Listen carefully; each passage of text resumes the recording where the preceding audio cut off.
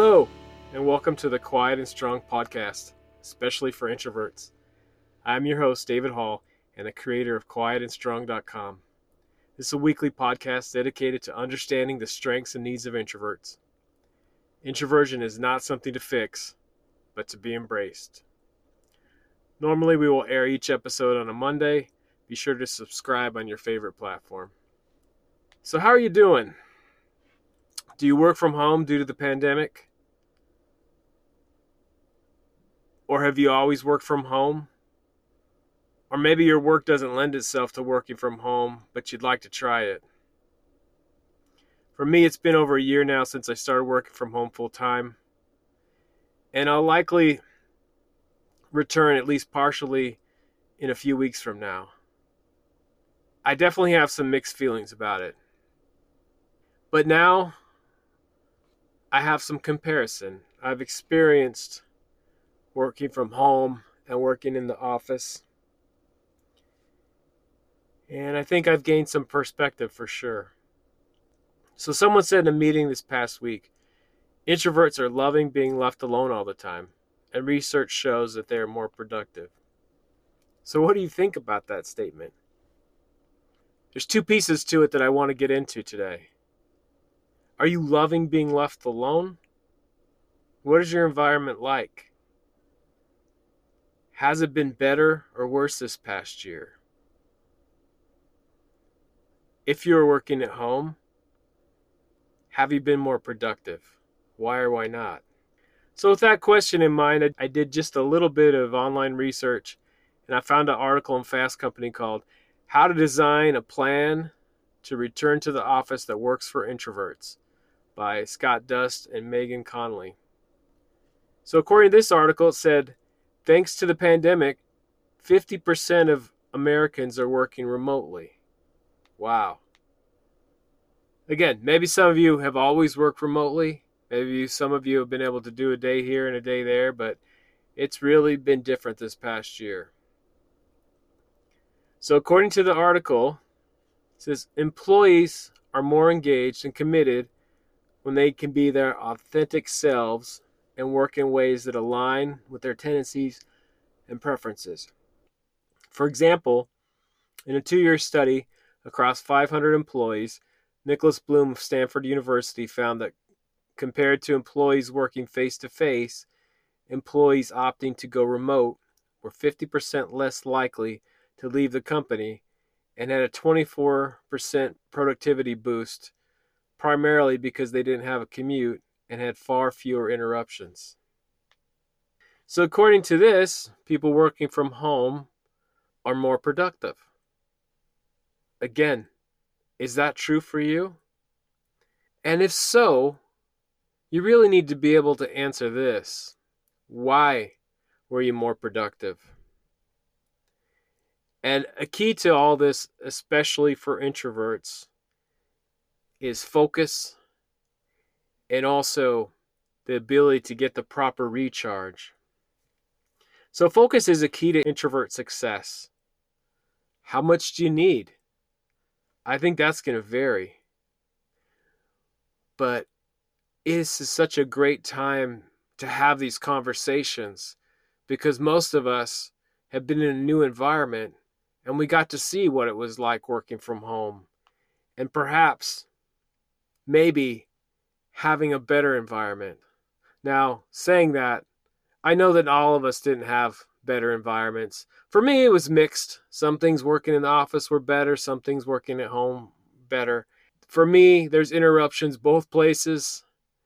They're just different. At home, I have a wife and 3 kids, and my wife always has worked from home. You know, my kids were doing school from home. So I don't have a really good comparison as maybe if, you know, my kids were in school or out of the house or whatever. But overall, the times that you can find focus, that's the key. You know, maybe some of you, you know, were able to really find that quiet time at home that you couldn't get in the office, and that's better. But how much time do you need? Do you need focus time all day long, or would that drive you crazy? Personally, I like to focus for extended periods of time, but after a while, I do need a break from focusing sometimes. Um, Multitasking is not effective. Starting and stopping, that's where we really need to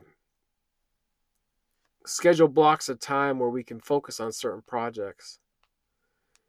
And if you can't have that focus time, there's always new things popping up in any given day that might demand your attention and diminish your focus.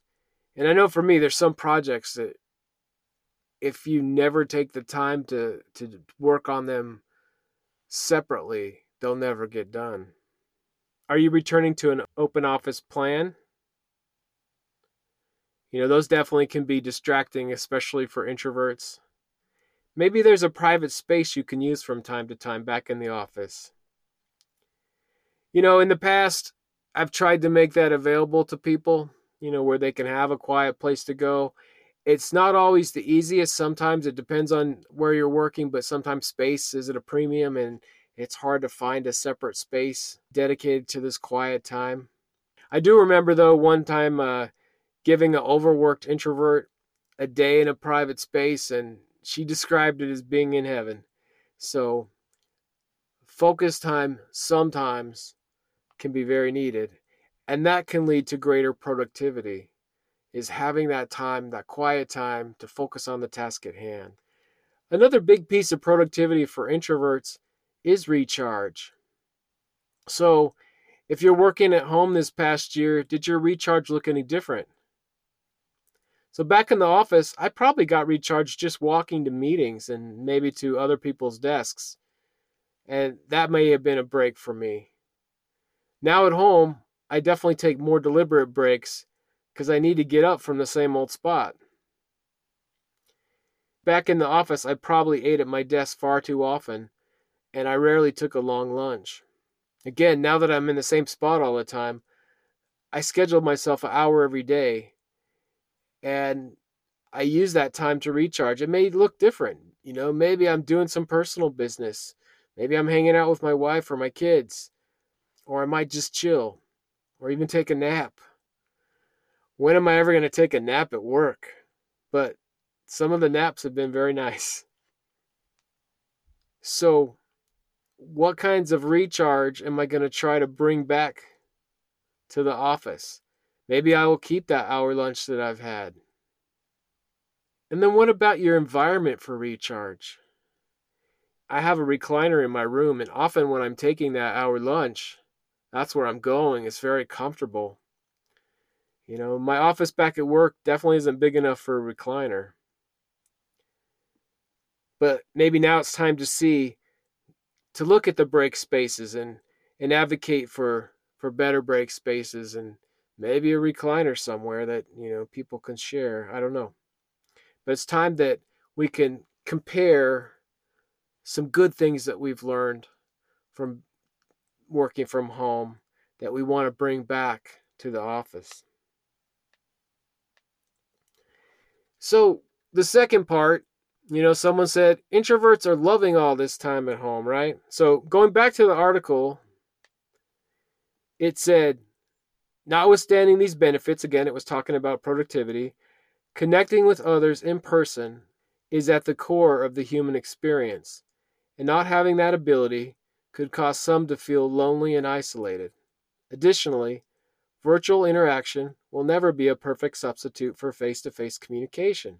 For example, research illustrates that the richness of face-to-face communication makes it easier to develop a shared understanding of team and organizational objectives. So in the statement, introverts are loving all this alone time. What do you think? Are you loving it? Is some alone time better, but you still need those connections? Again, I think it's a myth that introverts want to be alone all the time because we need connections. Everybody does. It just looks different. In general, introverts may have fewer friends, but these friendships tend to be deeper. Again, deeper connections, because connection is very important to all. It just looks different between introverts and extroverts. I know that after this much time, I have been feeling a sense of isolation from work colleagues and just the world in general. Zoom meetings have their place, but they can be just as draining as an in-person meeting. And as the article said, I do miss meeting with people in person. Sometimes there isn't a substitute. And I do fear that many meetings that we used to have in person will be virtual now. And sometimes that's going to be a good thing. And sometimes we're going to be missing out on that connection that we need as human beings. We need to work for the right balance. So, what do you think your telecommuting future looks like? I think it'll be some combination for most of us, while some may never return to the workplace in the in person environment. So, hopefully, you have a sense of what really works for you and what you want, what you need.